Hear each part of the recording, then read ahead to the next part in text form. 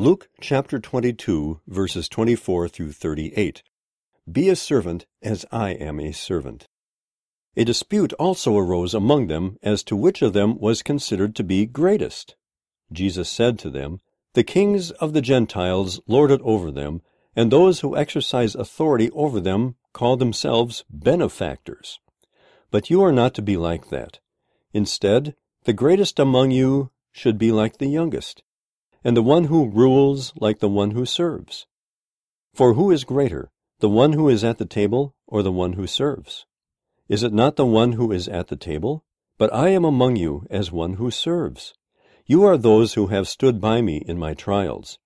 And I confer on you a kingdom, just as my Father conferred one on me, so that you may eat and drink at my table in my kingdom, and sit on thrones, judging the 12 tribes of Israel. Simon, Simon, Satan has asked to sift all of you as wheat.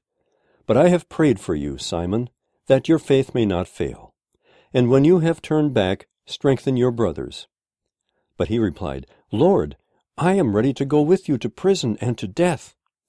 Jesus answered, I tell you, Peter, before the rooster crows today, you will deny 3 times that you know me. Then Jesus asked them, When I sent you without purse, bag, or sandals, did you lack anything? Nothing, they answered.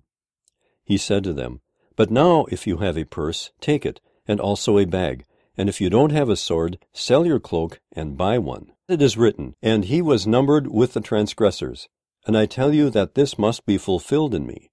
Yes, what is written about me is reaching its fulfillment. The disciples said, See, Lord, here are 2 swords.